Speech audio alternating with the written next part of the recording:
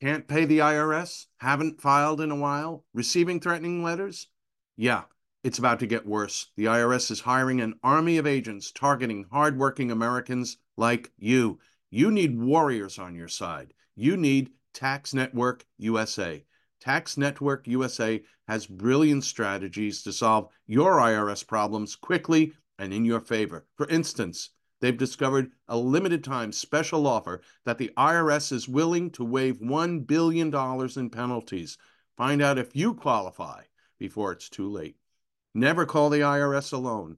Let Tax Network USA attorneys handle it. They have preferred direct lines to the IRS.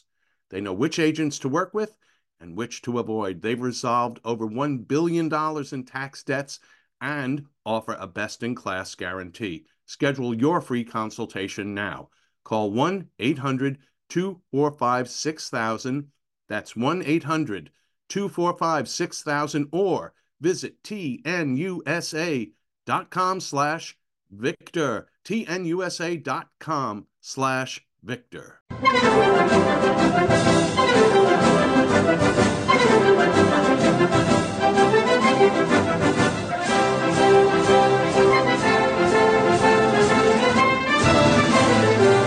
Hello, ladies. Hello, gentlemen. This is the Victor Davis Hanson Show. I'm Jack Fowler, the host, the star, and the namesake. Victor Davis Hanson is the Martin and Ely Anderson Senior Fellow at the Hoover Institution and the Wayne and Marcia Buskey Distinguished Fellow in History at Hillsdale College.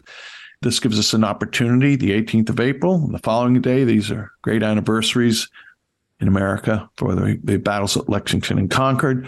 So we'll talk about those two cities. We'll talk about another really big city, Chicago, which is enduring another one of its hellacious weekends under a new mayor who's, gosh, what a lefty. That, and we'll get into some other things and get Victor's opinions on so much. And we'll get to these things right after this important message. Have you heard of cancer-fighting foods? The American Cancer Society discovered diets rich in fruits and veggies may actually lower your risk of cancer. Hopefully you hear this and run to the store for 5 servings of fruits and vegetables every day. If not, you should consider adding Field of Greens to your daily health regimen. Each fruit and veggie in Field of Greens was doctor selected for studied health benefits. There's a heart health group, lungs, kidneys, and metabolism groups, even healthy weight. What your body needs is found in each scoop of delicious Field of Greens. Will Field of Greens prevent, treat, or cure cancer? No, but it's so powerful, it promises at your next checkup, your doctor will notice your improved health or your money back. I got you 15% off and free rush shipping. Visit fieldofgreens.com and use the promo code VICTOR, VICTOR, for your discount. That's promo code VICTOR at fieldofgreens.com, fieldofgreens.com. At Just the News, we break the stories others in the media ignore or are too afraid to tell. We did it on Russia collusion, Hunter Biden, and the security and intelligence failures that preceded January 6th. Our stories have real impact and reach because we stick to the facts. I'm John Solomon. You can help me expand our honest, unvarnished, and unbiased reporting by becoming a premium member at Just the News. You'll get an ad-free experience and exclusive member-only access to events, and you'll be helping us dig up more truth. Join today at justthenews.com/subscribe.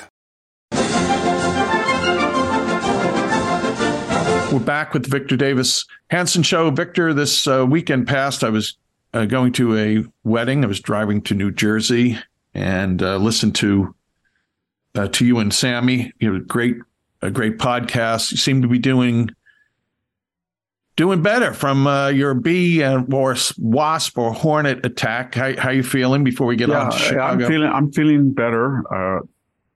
It was funny, Jack. I think I told you, after having long COVID for 11 months, I got COVID euphoria and I felt pretty good, and I never jogged in my life.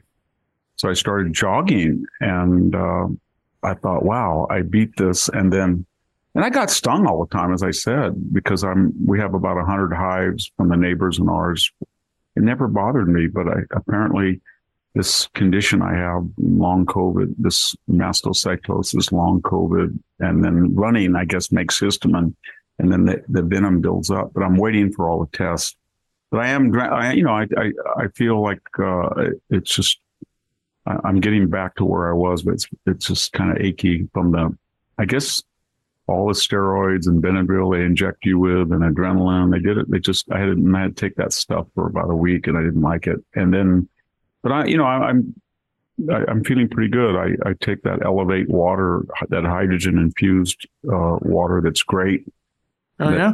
Comes from Super Water, and a friend sends it to me. A couple does, the Wieners, and boy, I get a really good charge. And then I've given it to a colleague who's recovered from head and neck cancer, and he uses it, and it really helps him. He thinks create more saliva, so that helps. And I take a lot of supplements and stuff, but it's. Maybe we should drown Chicago in some Elevate water. Yes. I don't know if you want to empower, give them more energy, but yeah, maybe. Well, let's talk about that, Victor. Let's, now again, we're recording on Monday, the 17th, and this weekend past, it might have even been Friday night. Youths organized themselves via social media and just went on burn cars and loot spree. And Chicago has a new mayor, Brandon Johnson, and his response to this, outrageous behavior has been to condemn critics, to say, don't demonize these kids. This kind of criticism is not constructive. I saw him on some TV interview, and it was maddening. He would not. I saw it too. Yeah, he wouldn't condemn looting, except he turned the tables in his ideological way to say that the corporations are looting the poor communities. Right. So what's your take? Well, I mean, this is analogous to the mayor. Remember in Baltimore, we gave everybody a place. He said he wanted a place, so I think he's channeling what was her name in Baltimore. So we gave everybody a place. For those who wanted to burn and riot, we gave them a place. And it's the same attitude, and it's a complete failure to take responsibility for your actions. And it raises a larger question. I was in San Francisco last Monday, and it's very tragic that there is very little traffic. 30% of these beautiful new buildings are empty. They're trying to, it seems to me, clean up some of the feces, and it was cleaner than I had thought outside of the Market Union Square fiasco. But my point is, all of these mayors, San Francisco, Los Angeles, Detroit, Minneapolis, Seattle, Portland, Washington, St. Louis, Memphis, they all inherited these rich, vibrant cities. Carl Sandburg, Chicago, or I Left My Heart in San Francisco, or Boeing, Seattle, or Hollywood's Los Angeles. And they were all functional, great places to live for a while. And then the 70s and the Great Society came, and that made it worse. And then we had the Giuliani, Michael Bloomberg sort of renaissance, the broken windows attitudes that really and then I gave credit to Bill Clinton. He continued what George H.W. Bush and Reagan did, at least in the sense of, being opposed to illegal immigration. He was, and trying to balance the budget. And Joe Biden's on record. Remember about it's a jungle out there. We have to give stiff penalties. So, and they broke the back of crime, is what I'm saying. So now these new people enjoying the work of others that they inherited and did not contribute to. They inherited stable, vibrant cities. If you went up to San Francisco in 2006 or 7, there was a radical change of, I guess, the force or dynamism from the Menlo Park, Palo Alto, Sunnyvale, Mountain View, old suburban Silicon Valley, up to the city where you had all these young people. They were mostly childless. They were hipsters. They stayed out at night. It was very safe. prices were skyrocketing, and that was the place to be. And they destroyed it, is what I'm saying. They destroyed all these cities, and they took them over. And then they basically said, some people who were dead gave us a great inheritance. This infrastructure's here. And years of red state governance and sort of even conservative Democrat governance. We have a good system. We got all this money, and we're going to just live it up. And we're going to try our utopian bromades, where it's hire more people or raise pensions or give the teachers unions whatever they want or bring in the Soros DAs.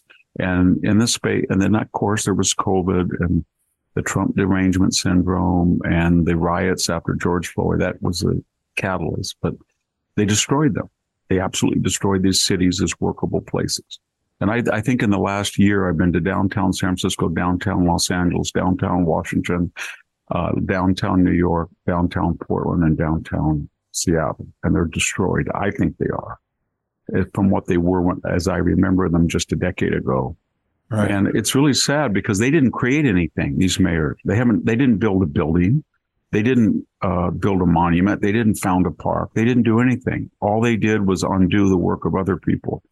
And there's a racial element to it because basically these major cities are plus minority run, and the tax base tends to be more in the direction of the white professional and corporate class, who are, to live there, they're pretty liberal, and they put up with it. And now they feel that the new Democratic Party is so racially fixated that even though they share their ideology, and even though they contributed to the policies that have destroyed these cities, that they have a target on their back.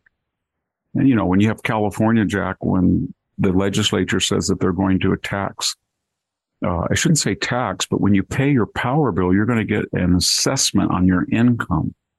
So how much money you make, you will add 50, 100, 150 or so dollars to your power bill every month.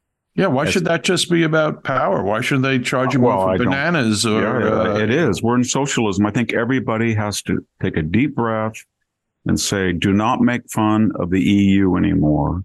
Do not make fun of Sweden or Denmark as socialists. We are more socialist than they are. We have higher combined tax rates than they do. And this party is to the left of the European Socialist Party. And it's socialism that's taken over this country. And you can see it, whether it's the abolition of SAT scores or the abolition of competitive GPA rankings or hiring people not on the basis of merit, or Stanford University bragging that they turned down 60 to 70% of the students who opted to take the SAT and got a perfect score. It is insidious. It permeates every aspect of our culture. And what gets me so angry is these people, for all of their victimization, all of these different groups, they didn't create what they enjoy. Somebody else created it, and somebody else created it under different premises and auspices than theirs.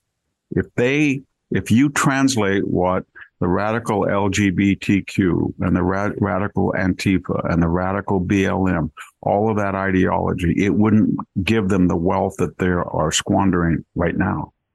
It would give you Cuba. It would give you Venezuela. It would give you Nicaragua. It would give you North Korea. Give you Detroit. Yeah, Detroit. Give you Chicago. Well, we're turning every, and the thing that gets me is that, so there was a tragic shooting in, I think it was that in Missouri, I think, where an African-American teenager got the wrong house, supposedly, and he was knocking on the door to find his brothers, and he went up to a house, and the owner panicked and shot him, and didn't kill him, but wounded him. And now Mr. Crump, of course, and Sharp, that may be found to be a illegal shooting. If it is, then he should and likely will face the full run of the law. But what I'm getting at is the media today is just obsessed on that, while this rampant, and there were shootings in Chicago, this rampant riot, they are contextualizing, just like they contextualize the 3 gang members who executed those girls in Florida. We still don't have one. Just like we had in Alabama, a shooting. I think it killed 4. And when you have black on black or black on white shootings, it's a shrug. But when you have these George Floyd incidents or somebody mistakenly shooting somebody who comes to his door, then we're all supposed to see that as a referendum on the toxicity of American life. It may be, but the others surely are, in terms of magnitude and damage and death, are far greater, and no one says a word. Yeah. And that's what the media does. And I don't know the answer to that, but violence is violence and death is death. And it doesn't matter what the color of your skin is. And you should report these things.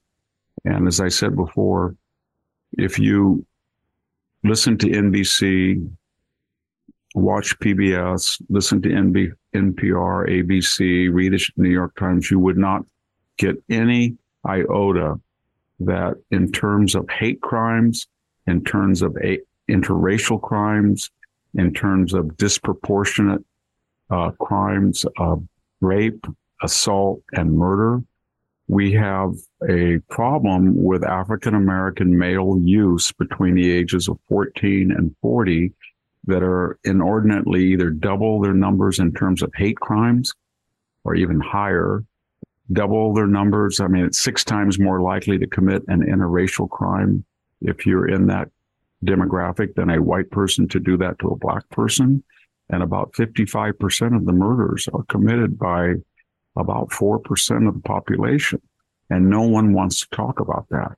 And what I just said, I probably will have somebody listening and I'll get a note from Stanford University. But my point is, right, if you don't talk about it, it's going to create more and more anger. And I don't know what the answer is, but the answer is not Al Sharpton and BLM and these grifters trying to rush in their private planes to each time they find a focus or a loci of a white on black crime and then to exploit it. It doesn't work. They should work on Chicago. Work on Chicago, Al Sharpton, Mr. Crump. Go to Chicago. And I don't think the answer is not enough parks or not enough open space.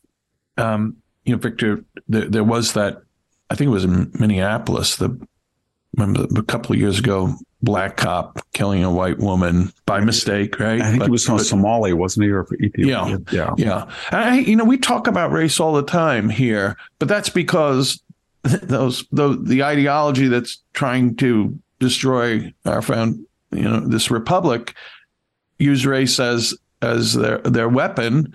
That's why BLM was so embraced by the left, because race is, who wants to be called a racist in America? That's the greatest fear. People who aren't racist, not a scintilla of racism in their bone. And that's probably most this started Americans, and they're afraid to, please don't call me a racist. This started with Barack Obama. When you go back and look at boilerplate, JFK, Hubert Humphrey, Lyndon Johnson, you name the Al Gore, Bill Clinton, John Kerry ran. It was all class and the underprivileged. And remember John Edwards' Two Americas.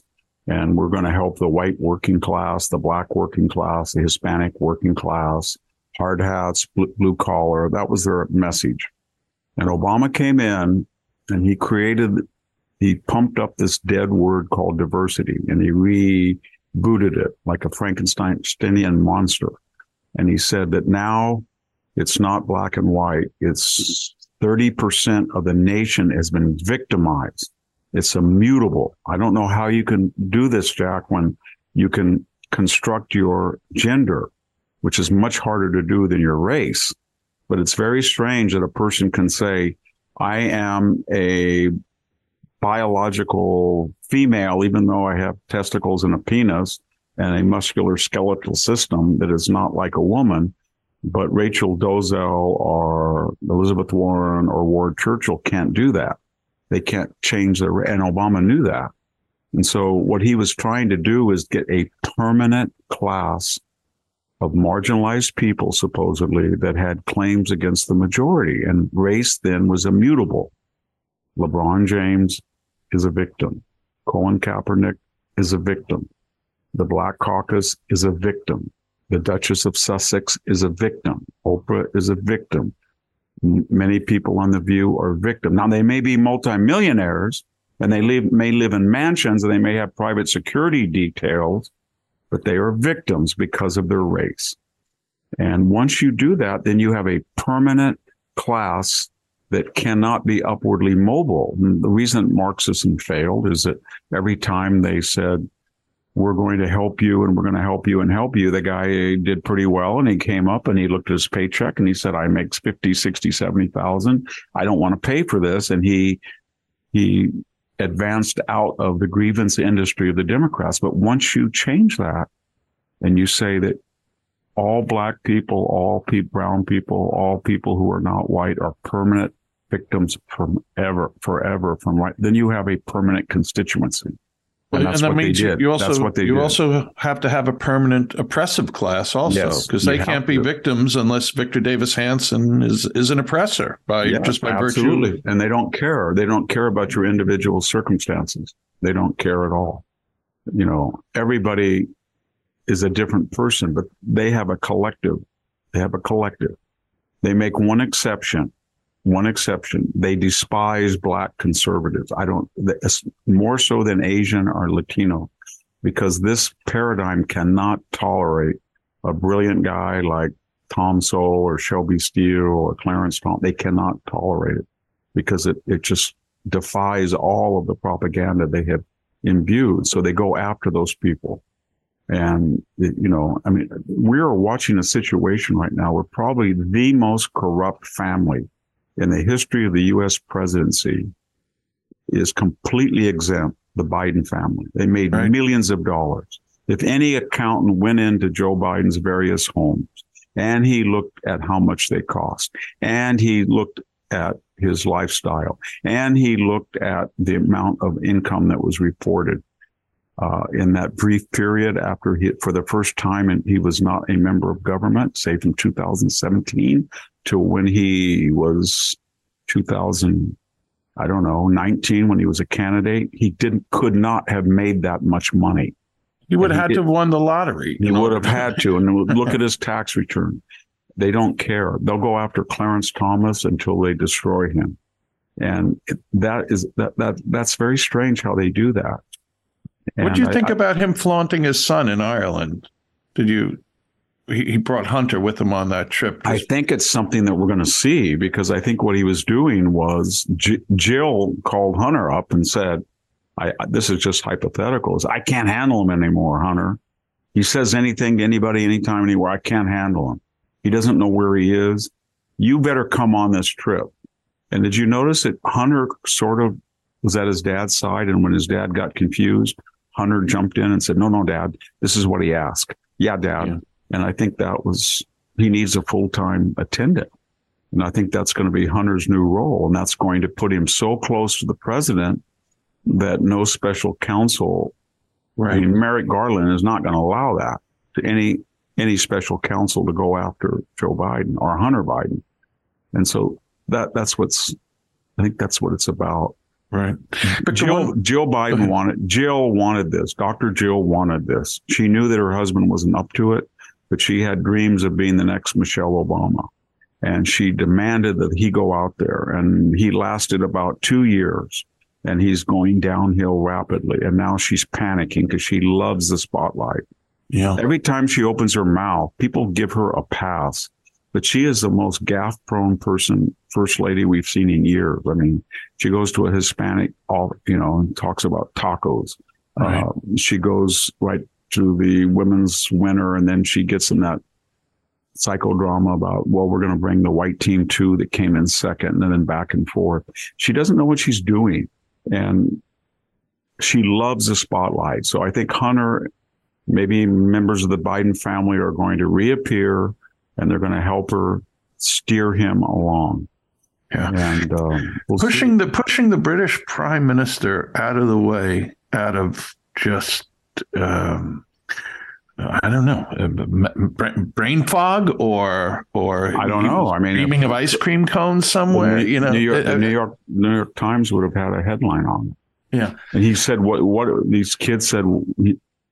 What do you have to do to be successful? Don't get COVID. I mean, that whole trip in Ireland was a disaster. And he got confused. He insulted people.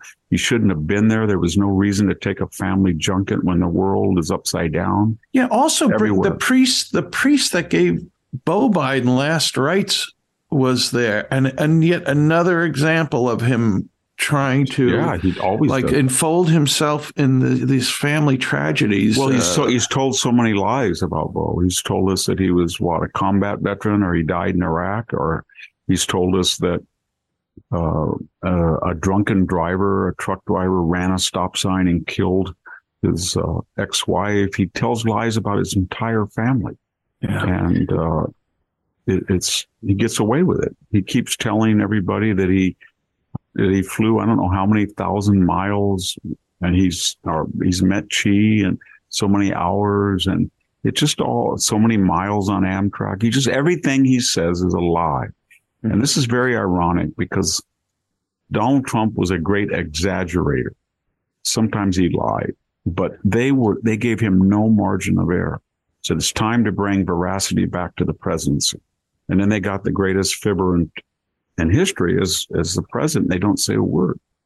And, it's I don't know what's going to happen to this country. I wrote something today, about how America could be saved, because I don't want to be Eeyore all the time. I want to be positive. But when you look at what the Bidens, I shouldn't say the Bidens, they're a construct for the squad, Elizabeth Warren, Bernie Sanders, the Obamas. They're not functional themselves, but they are the, I guess, the veneer of this. The useful idiots. Yes, they were the veneer of this hard left revolution. Pete Buttigieg today, trying to remind us once more that freeways are racist. I can tell you what's racist is Gavin Newsom, the way that when he is going to continue this high-speed rail, we've spent $20 billion. It's going to be $150 billion from Bakersfield to Merced, and right parallel to it is the 99 freeway that is ossified in some places with just 2 lanes in every direction, with 10 times the traffic it was designed for. And they're mostly from Kingsburg, down to Bakersfield. I'd say 75% of the traffic is Hispanic.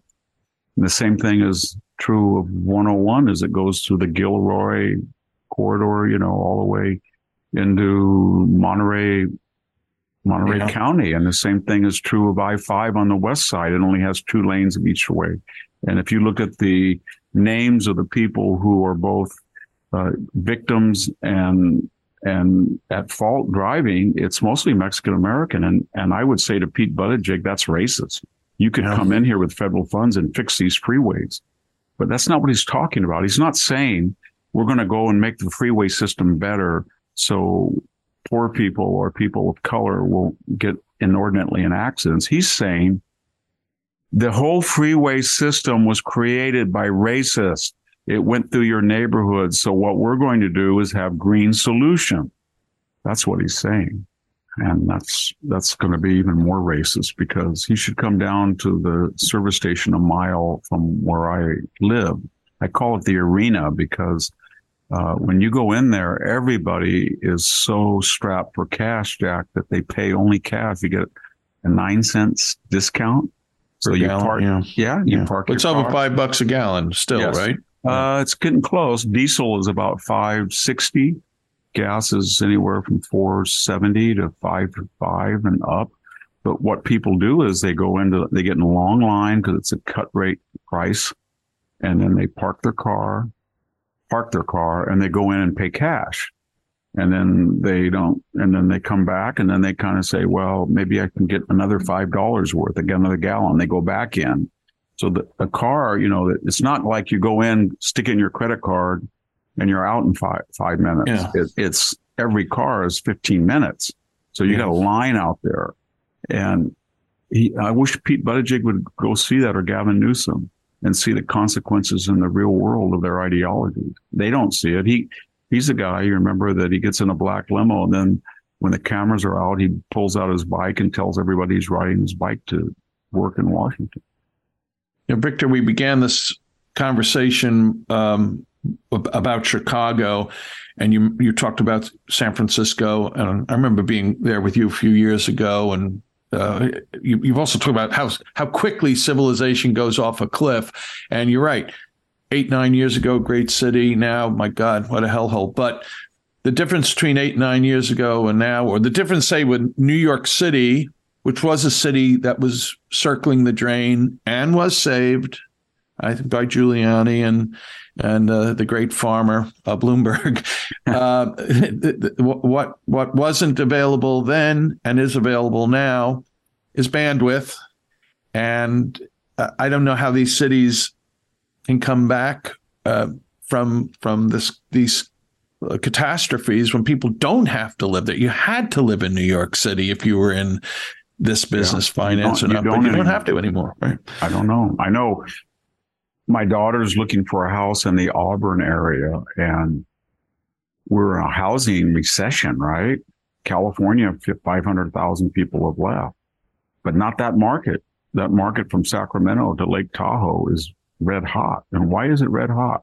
Because everybody in the Bay Area that has families that go to school, especially, are leaving, and they figure they can go out to a nice rural area in Newcastle or Grass Valley or Colfax and buy a home and get an acre or two or more, and they can get on the Zoom and they don't have to deal with this. And I think that is, people just don't want to deal with it anymore. They do not want to drive into the city park and then know that. I guess what I'm trying to say is it's not just the crime, Jack. It's the idea that the people who run the government in these cities have contempt for them. So they know that if you drive into San Francisco and you park your Tesla or your BMW and you're kind of an affluent professional or your Audi on the street in broad daylight, there's a good chance that somebody will come in, smash your window, go through your thing, and then you're going to call the police, and they're going to come out in about an hour and a half, and they're going to say, well, it looks to me like it's less than $950. So it's just a miss. We don't even do that. And and then they're going to say, somebody's going to say to you, well, why in the hell did you take that nice car into town?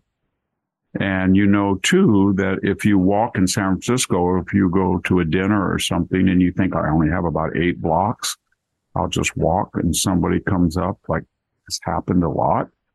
The former fire commissioner was beaten, and we just had a gay man that was just beaten up walking outside a hotel.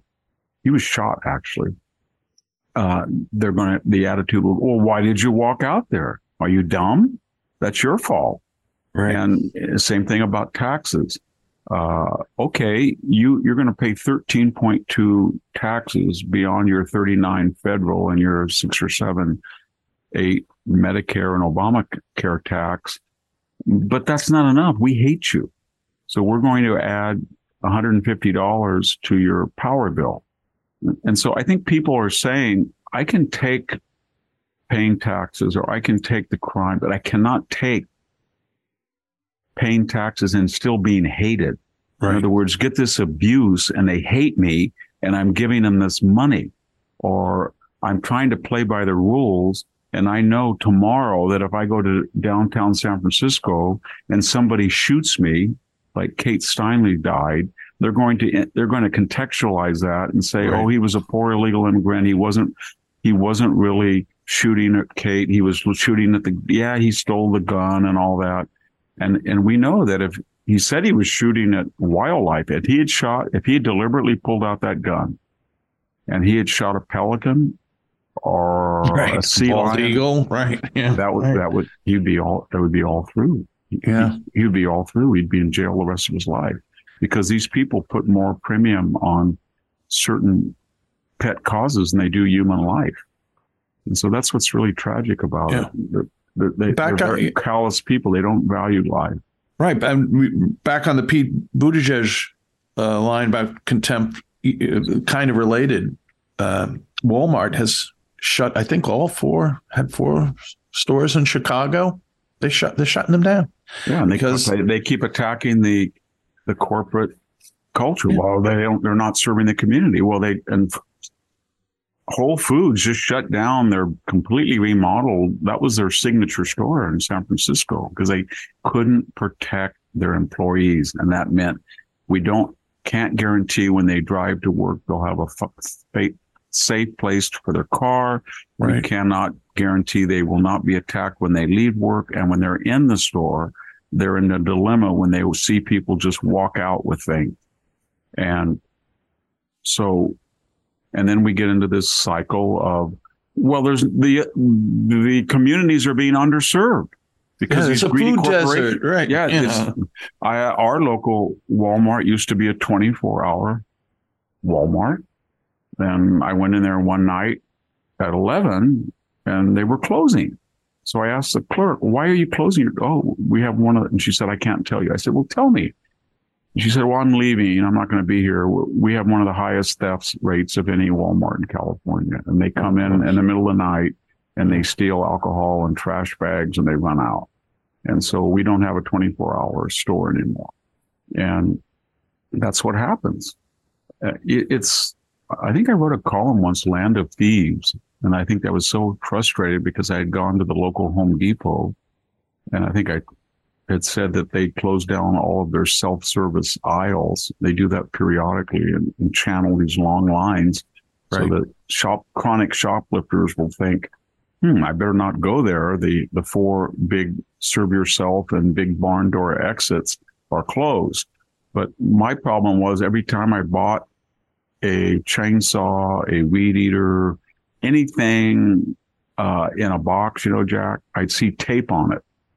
And that meant that it was either returned or somebody, and I would bring it home, and I swear, if it was a chainsaw and I had the little, pump, plastic little bubble to feed it and give it to start it was missing. Or if I had the off button, it was torn off. Or screws were missing from the weed eater. And it was just people going in there, and anything that didn't have a barcode, they would take. But I think what a lot of people do is they think, well, I have a product and I need some parts. I'm just going to go to Home Depot and steal them. And I'll walk out because there's no barcode on everything. Right. And that whole unwinding of civilization is really insidious. And once you get into that mentality that you have a right to do that, and that's what we're really talking about. That's what the woke ideology is really saying. It says that woke ideology trumps traditional laws, that laws are made by wealthy, white, Christian, heterosexual, privileged, wealthy people, and that they reflect that emphasis. That's what critical legal theory is. And so I am Victor Hansen, and I make $6,000 a year, and I'm very poor. And I went into the store and I stole 6 Almond Joy candy bars, and they're going to prosecute me. And the only reason they're going to prosecute me is because wealthy, white, heterosexual, wealthy Christian males don't need to steal Almond Joys. So they made a law to hurt everybody that does. Order is a tool of enslavement or oppression. And that's when order is heaven's first law, but disorder is clearly the left's. Hey, Victor, we've got to move on, and we'll talk about the beginnings of this republic and the people who died for liberty.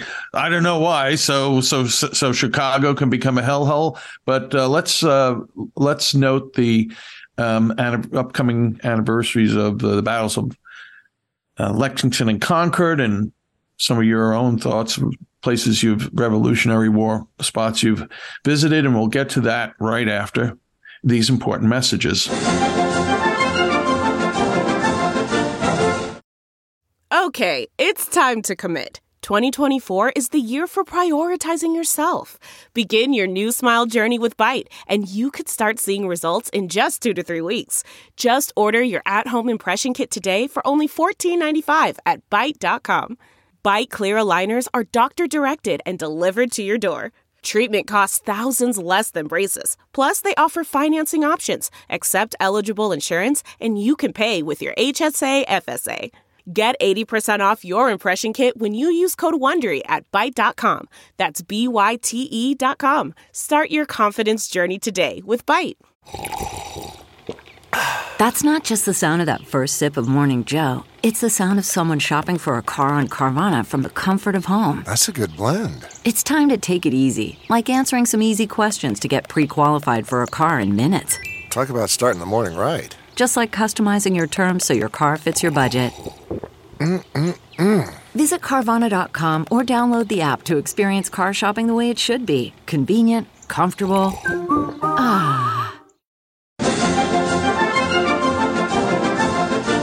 Back with the Victor Davis Hanson Show. I would like to remind our listeners, and by the way, if you're here new, thanks for coming. I hope you hang around for future podcasts. But if you're interested in prior ones, well, visit victorhanson.com. That's Victor's official website. It goes by the name of the Blade of Perseus, but victorhanson.com is the web address, and you'll find the archives for all these podcasts, plus links to his books, plus links to everything Victor has written, his American Greatness pieces, which he does twice a week.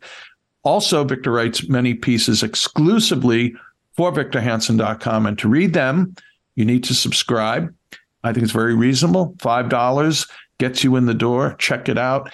And then it's $50 a year at a discounted rate. That's victorhanson.com. So, Victor, tomorrow, April 18th and the 19th. And I have to admit, I'm ashamed. For the last couple of years, I've driven through Lexington and Concord many times. I mean, I live in Connecticut. I'm from the Bronx originally. My wife, Sharon, is from about only 15 miles away. She's from Leominster, Massachusetts. I've never gone to the battlefields. I'm beating myself up. Myself and my boys are going to go up there this summer. Been to, of course, Bunker Hill and Old Ironside, which is right next to it. But Victor, even though you're Californian, I have to think. I know you come east every once in a while. You've seen some of the Revolutionary War sites. So anything that struck you in particular, maybe even as a military historian, about? I think it was in 2006. I spoke for a Hillsdale College cruise on the colonial wars, and I went to Boston, to Lexington, Concord, Old Irons, just what you talked about, Bunker Hill. Yeah, I think what was the theme of all of those battles is that they were Rambochot until Lafayette, and they brought some German Prussians, I should say, coming. It was amazing that these private citizens were able, at least for a while, to hang on in these early battles against professional Hessians and then also British troops.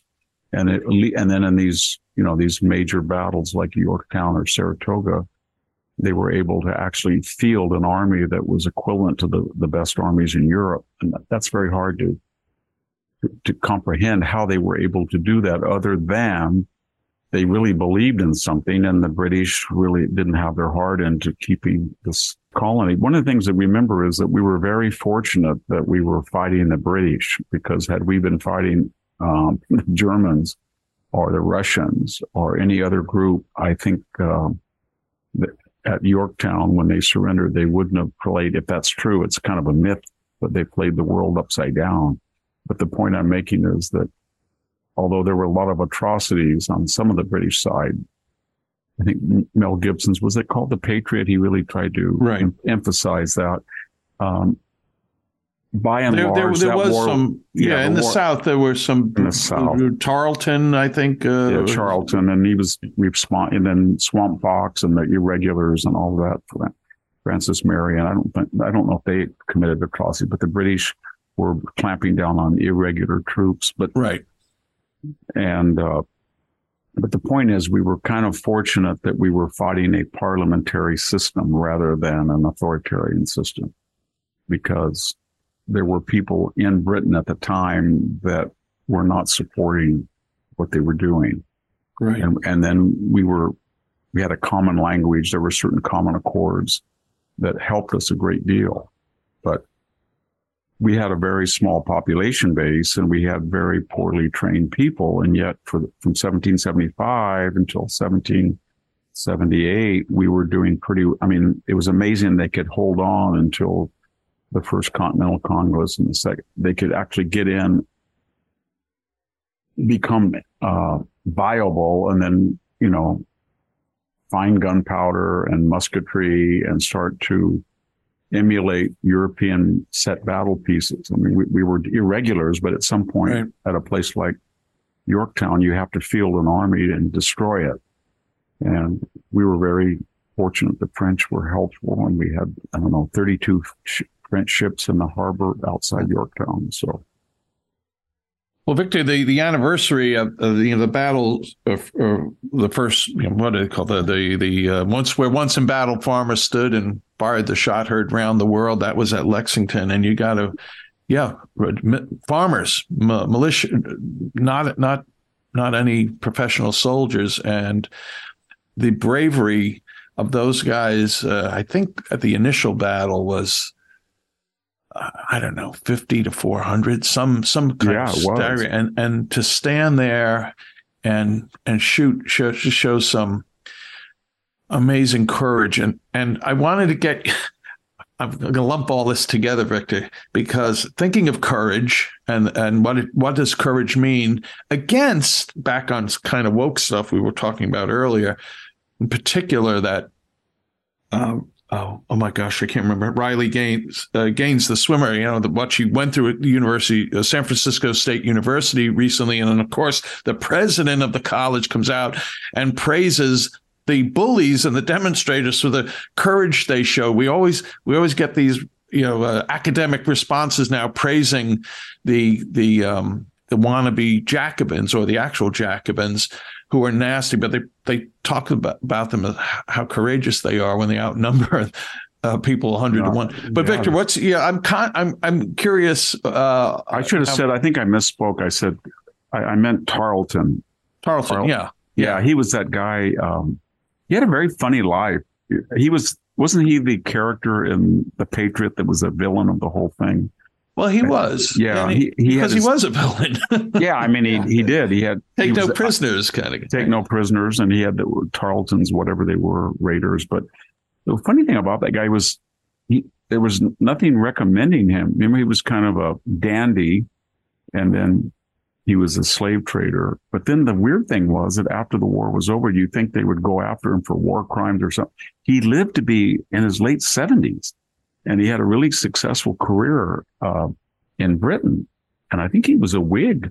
And so it was very strange that this guy who became notorious and hated in the States and kind of besmirched the integrity of the British Army was seen as back in Britain as kind of a folk hero that, took it to the Americans and did, with irregulars and didn't follow protocol. And I don't know, I think. Well, maybe in hindsight, how Cornwallis, how he let Washington run away from him constantly, he may have been the highlight of the war from a British jingoist perspective. Yeah, I don't think he got along with Cornwallis. That was in the movie, but I think that was something that was actually true. That he felt that the way to win this war was to terrorize the population and attack the population base, burn their crops or thing, and then intimidate them, sort of like the SS.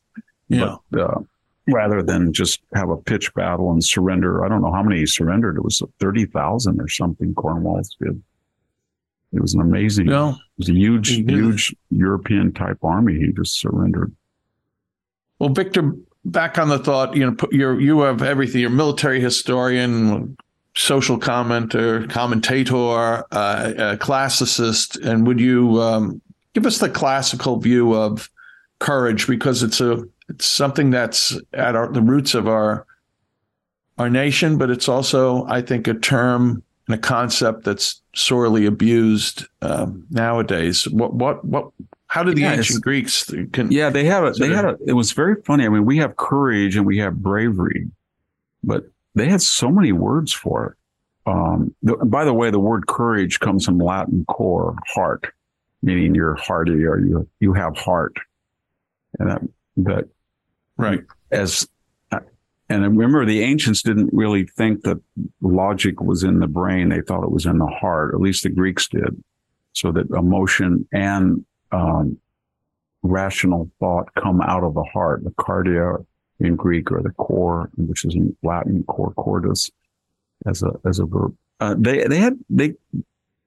mean, there's been so many things in the bankrupt era of classics that are gender studies, but many of the words, there's a little bit of class or male. So the word for courage is Andrea, and that means manliness. And there's another word, Aristeia, which means that's in the Iliad, that a person's Aristeia is when they just go crazy and nobody can stop them, and they're hell bent, kind of like Mad Dog fighting. And that Aristeia is a wonderful word because it comes from the word Aristos, the superlative of kalos, good. There's also another word that it can be negative and positive, tolma, daring, that you're rash, but you're also able to go out and do almost anything.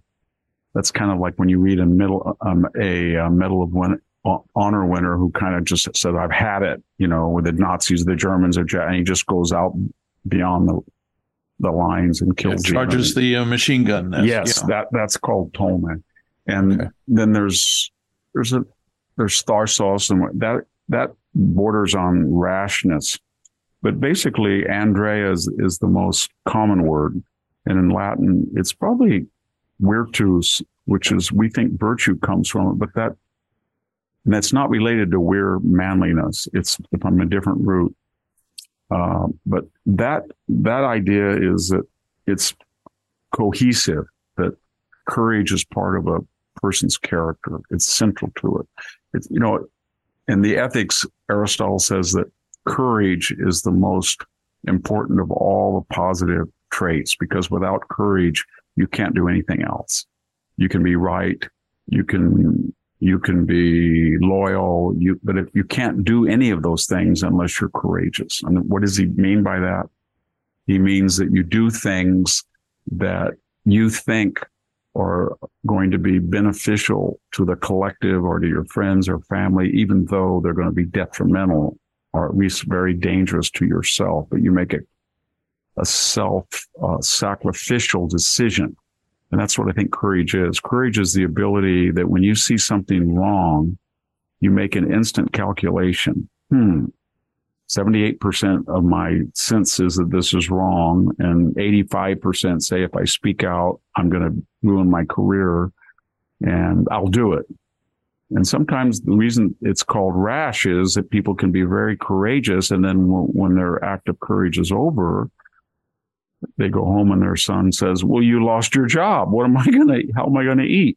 Because you spoke out. And that's the dilemma of courage. So Aristotle says that, you've got to have an element of courage, and we don't have very much. And that's why these bullies are taking over. I mean, Rite Gaines, she's taking on the trans movement. And I think that's courage. Where are the feminists that should be having her back? I don't understand that, because this is if you look at the stories in the media of men transitioning to women versus women transitioning to men, I think it's 9-1, don't you? It just seems to be so much more common. Right. Men are transitioning to women, like this, what was his name? Maloney or what's the guy's name in the Dylan Mulvaney? Mulvaney, yes. The Budweiser drinker? Yeah, he's not just caricaturing women. He's making fun of femininity. He really is. He's acting silly and stupid. And he thinks that silly, stupid activity of, I'm a woman, is going to reflect well on womanhood. Womanhood's not just that. It's seriousness as well. And he's not doing that. And then this idea that you unleash these males, biological males, and they destroy 50 years of women's athletic accomplishment, and you don't do anything about it. You don't speak out about it. And when you do, if you're Miss Rowling or Martina Navratilova, then they demonize you. It's just, I don't quite understand why women are being so quiet. I grew up as a young kid, and my parents would take me, we'd drive up in the station wagon. It was pretty cheap. You could go to the Russian-American games. I think it was every 2 years. I used the Bay Area Stadium. It was often at Stanford University's old stadium. And they had these two sisters, the Presses. You remember them? Tamara Press, and I think it was Olga Press. And they were huge. And they didn't, I mean, their shoulders were 5 times bigger than their hips. And Americans were outraged. And it was mostly women javelin throwers, and shot putters. They were just, this is not fair. These people are men. And the Soviets would never allow them. They would test for their hormones once in a while, but they would never allow them to have rudimentary, in those days, I guess it was hormonal tests. But everybody was outraged that the Soviets were supposedly taking men and pumping them up with a little estrogen to make them look superficially like women.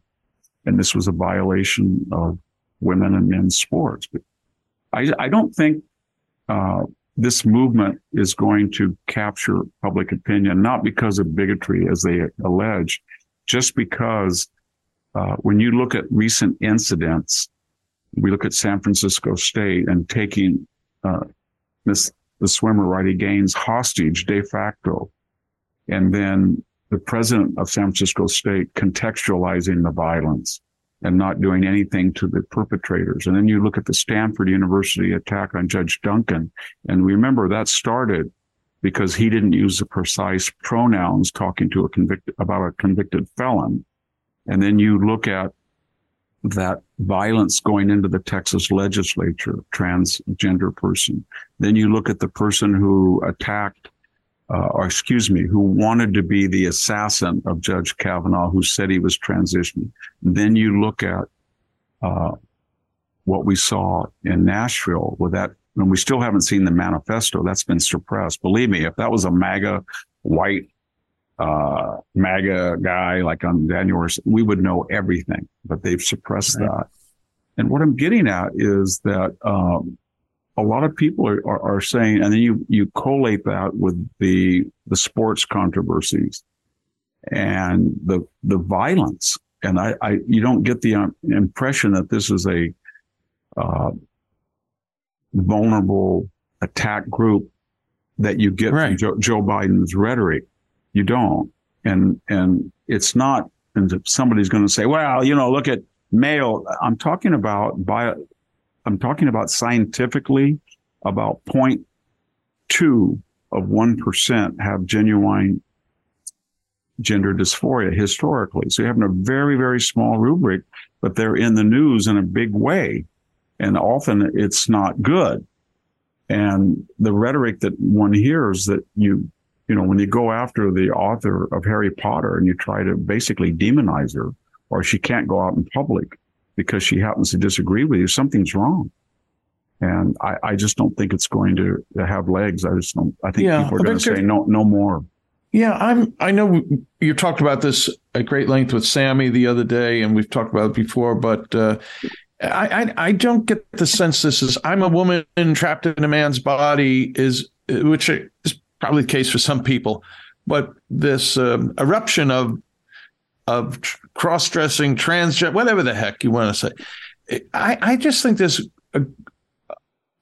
a significant sexual, if I may use the word, perversion aspect to it. Like, when did these drag shows become, bountiful in every American city? And then there's one group of them around where I live, and you take the train and they plaster all their posters up on the platform, and then it's all very sexualized. Like, I'm sorry to say that the names are Dixie Normus. Okay. Yeah. I'm a drag queen. Dixie Normus, Cherry Poppins, etc. Things like that's it's very testosterone driven. There's something perverse going on here.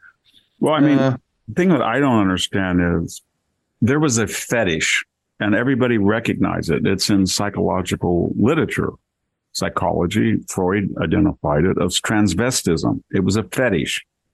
And it was a certain type of sexual gratification that some men had when they wore women's clothing. And, what was weird about it wasn't necessarily homosexual. You know what I mean? The people didn't just wear women's clothing, although some did, and then go out and try to find sexual partners and act and play the and I mean male sexual partners, and then have sex as a male in women's clothing. That happened. But a lot of them were heterosexual, and they had no indication. So that was a identifiable sexual fetish.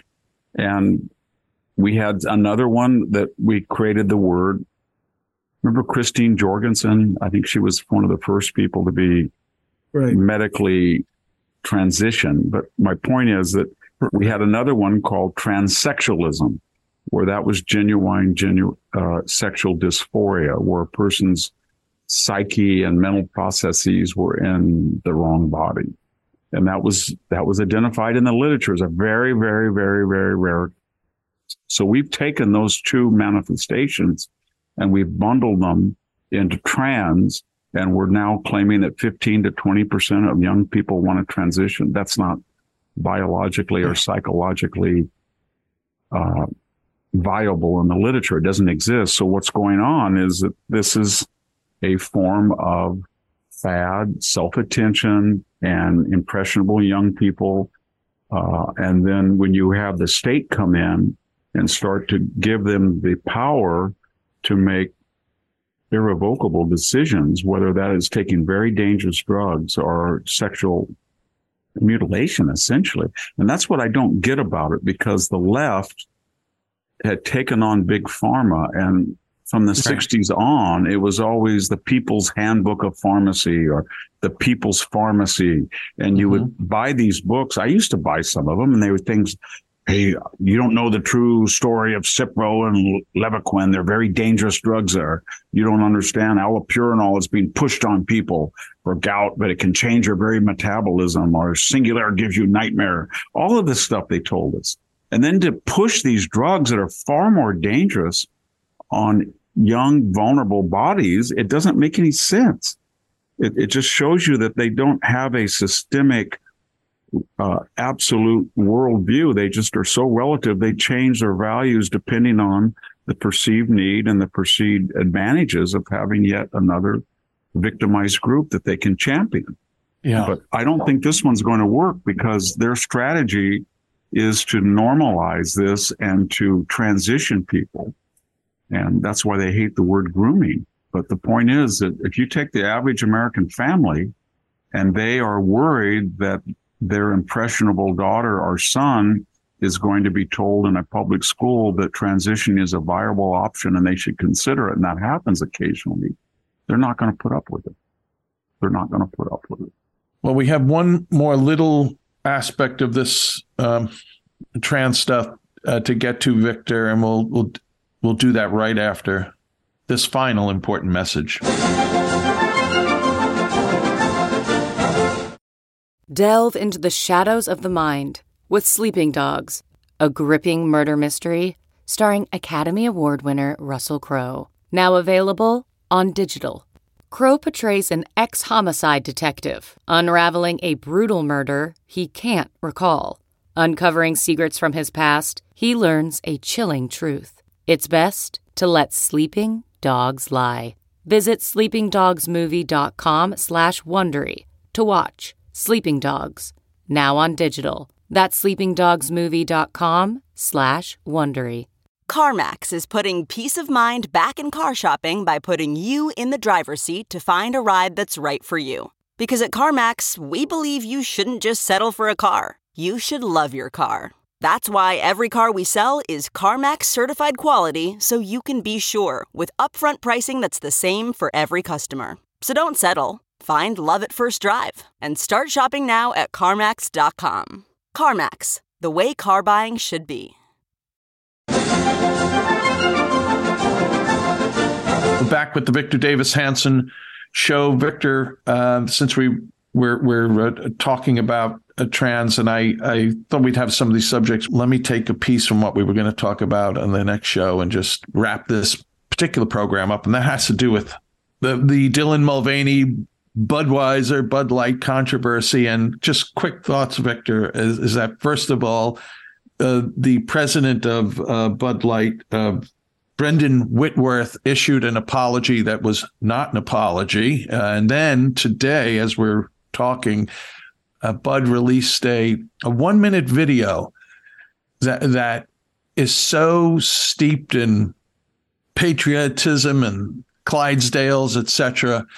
And namby-pamby, this is its response to try and cover over this disaster it's created. We're so sick. Aren't we so sick of the Bud CEO mentality to basically lie to us when what he should have said was, I don't have any respect for the Bud drinker, and they're loyal and they should be, and I'm going to take them for granted, and I want to expand our base. So I'm going to go trans, and we're going to get this character Mulvaney, and we don't really care what you think, and we're going to turn it over to some, I don't know, Ivy League grad that doesn't know anything, but she's a young person, and she's convinced me that she's got her hand on the pulse of the trans movement. And then this woman comes on and says, well, your beer was too fratty. And she's the epitome of fratism from what we can tell. And then they go out and they destroy $8 billion worth of capitalization in about a week. And they really hurt the viability of a lot of distributors and stores, mom and pop stores, distributor. You buy the beer, you put it out there. You're in, Bakersfield, California. Nobody wants to buy it. Right. And so the same thing with Disney. So we get the non-apology, this Iger guy. They all wanted to go full trans, and they have lost billions of dollars of market capitalization and gotten a big fight. We saw the same thing with moving the All-Star game. Remember that in Georgia with the airline, American Airlines, Delta CEO. So question is, where do these CEOs come from? Well, they come from woke business schools, and then they're yes men. These are not people who built their own company. These are not Elon Musk who build their own company in the tradition of American entrepreneurialism. These are company men that come out of these programs, and they're not self-employed, and they nod and maneuver and network, and they get up the corporate ladder. And then at 55 or so, they get appointed to be a CEO with one particular, agenda. Don't screw it up, but try to make everybody happy and try to reflect popular culture and don't be controversial. And they have no sense because they've never been out of that corporate trajectory that curses have known. They don't know. They've never been a truck driver. They've never been a teacher. They've never been a farmer. They've never been a plumber. They don't know anything about that.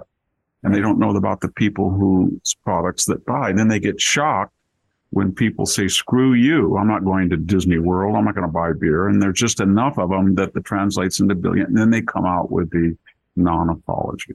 Yeah, I felt sorry for Nancy Martinez, the law dean, but when I read that lengthy apology, all I was waiting to see is these people have flagrantly violated Stanford University rules. The punishments are clear. They told many of them told a federal judge various obscene things. They put placards that we couldn't even put up. You've embarrassed this institution. You embarrassed it. You threatened, you wanted to see his daughter's rape, and you're going to have to leave. As I said earlier, it's sort of like Admiral Byng that they hung to encourage the others, in the word of Voltaire. Right. So that's what you have to do.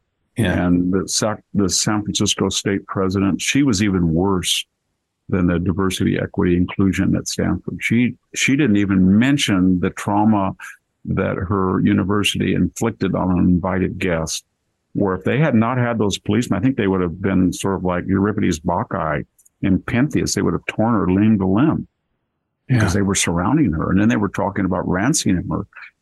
I can't believe that. So again, this revolution it's not a grassroots revolution. You don't see 500,000 people like during the Vietnam War, on moratorium day, during the invasion of Cambodia. You do not see thousands of people at the March on Washington to hear Martin Luther King. And is it 62, the March on Washington? And you don't see that. You don't see it at all. This is a top-down corporate, academic, media, bureaucratic, Pentagon revolution. And it's all based on the perception of these out-of-it, nerdy people that they have to do this to protect their own careers. And I think they will continue to be so misinformed into all of us, each according to our station, try to explain to them, we are the majority and we find this deleterious to our culture and our civilization. And if you continue to do it, we're not going to enlist in the U.S. Army. 15,000 haven't this year. That's what they should. If you continue to do it, we're not going to buy Bud beer. If you continue to do it, we're not going to go to Disney. And you can go get all your trans community and make that up, or you can get the hard left and you can more power to you, but we're not going to participate. And that's what's happening. And it seems for now, it gives a wishy-washy apology from these corporate lackeys, but at some point, they're going to have to do a little better. Yeah. Well, I'm still waiting for the 2020s version of the hard hats to come out. They made a movie of that. Remember Joe? Yes. Peter Boyle. Peter Boyle, right. Yeah. Yeah. Well, Victor, that's all the time we have. We'd like to thank our listeners for joining us today. And thanks to all, no matter what platform you listen to this podcast on, whether it's Google Play, Stitcher, those who listen on iTunes and Apple can leave ratings 0 to 5 stars, mostly 5 stars. It's a very highly rated show. Thank you very much. And many leave comments. And here's a comment from Apple. A serious question for Victor. Victor, your ability to connect the historical dots is unparalleled. Question, given all the truly insane developments of our current age, how do you stop yourself from descending into complete depression and hopelessness? Alan, Los Angeles. That's a good question. That's a good question.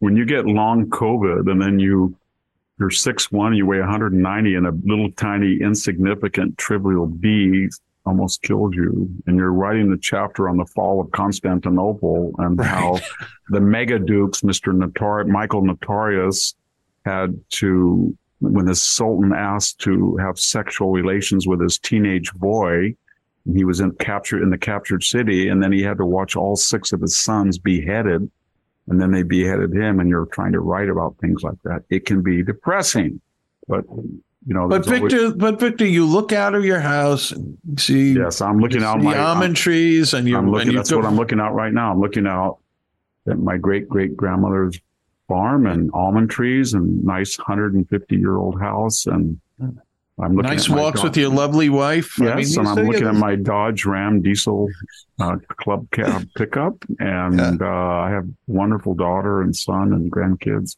Yeah, and I have a lot of good friends, so I feel really blessed. One of the things that I was traveling this weekend to an event for the Hoover Institution, and you can, as I said earlier, you can write 20 books, nobody will know who you are, but you be on Fox once and people will recognize you. So they come up and they want to talk, and what's really moving to me is they all say, we don't have anybody to speak for us. Thank you. Not that I'm their spokesman, but we need more people.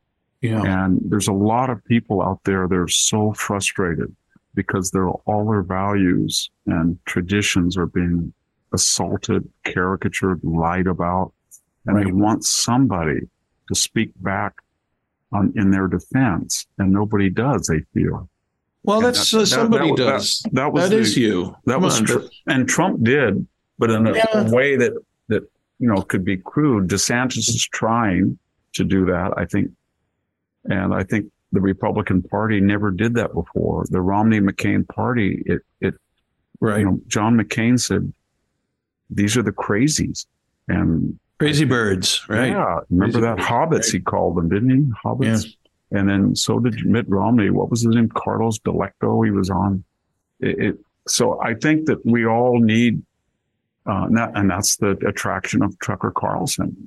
People can disagree with him, but he goes on there and he tells people in the world, you're not crazy. You're not crazy. This is a story today. These people are crazy. You're not crazy. And that's the appeal. Everybody's at Fox News, Fox News, Fox News. No, they're really attacking Sean Hannity, Laura Ingraham, and Tucker Carlson because they tell the world you're not crazy. These people are crazy. These are the revolutionaries.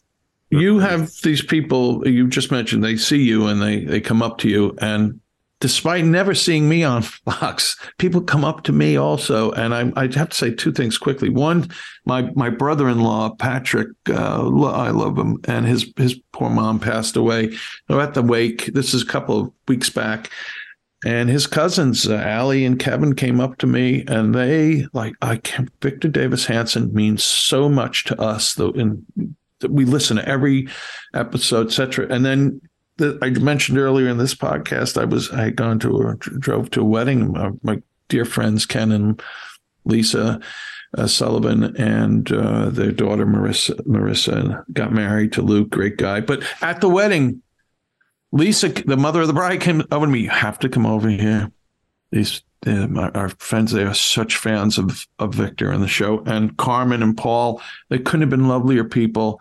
And this has happened many times. You mean the world to you bring sanity to a lot of, not that you bring sanity to them, you expose sanity, and you confirm that they are not insane. That's all I try to do. Yeah, all I try to do is to remind people that they are in the majority, and they're not insane. They're not insane. What is going on is insanity, and it's a small group of people, a third of the country, a quarter of the country, who have hijacked our institutions, and they have influence, power, and money well beyond their numbers.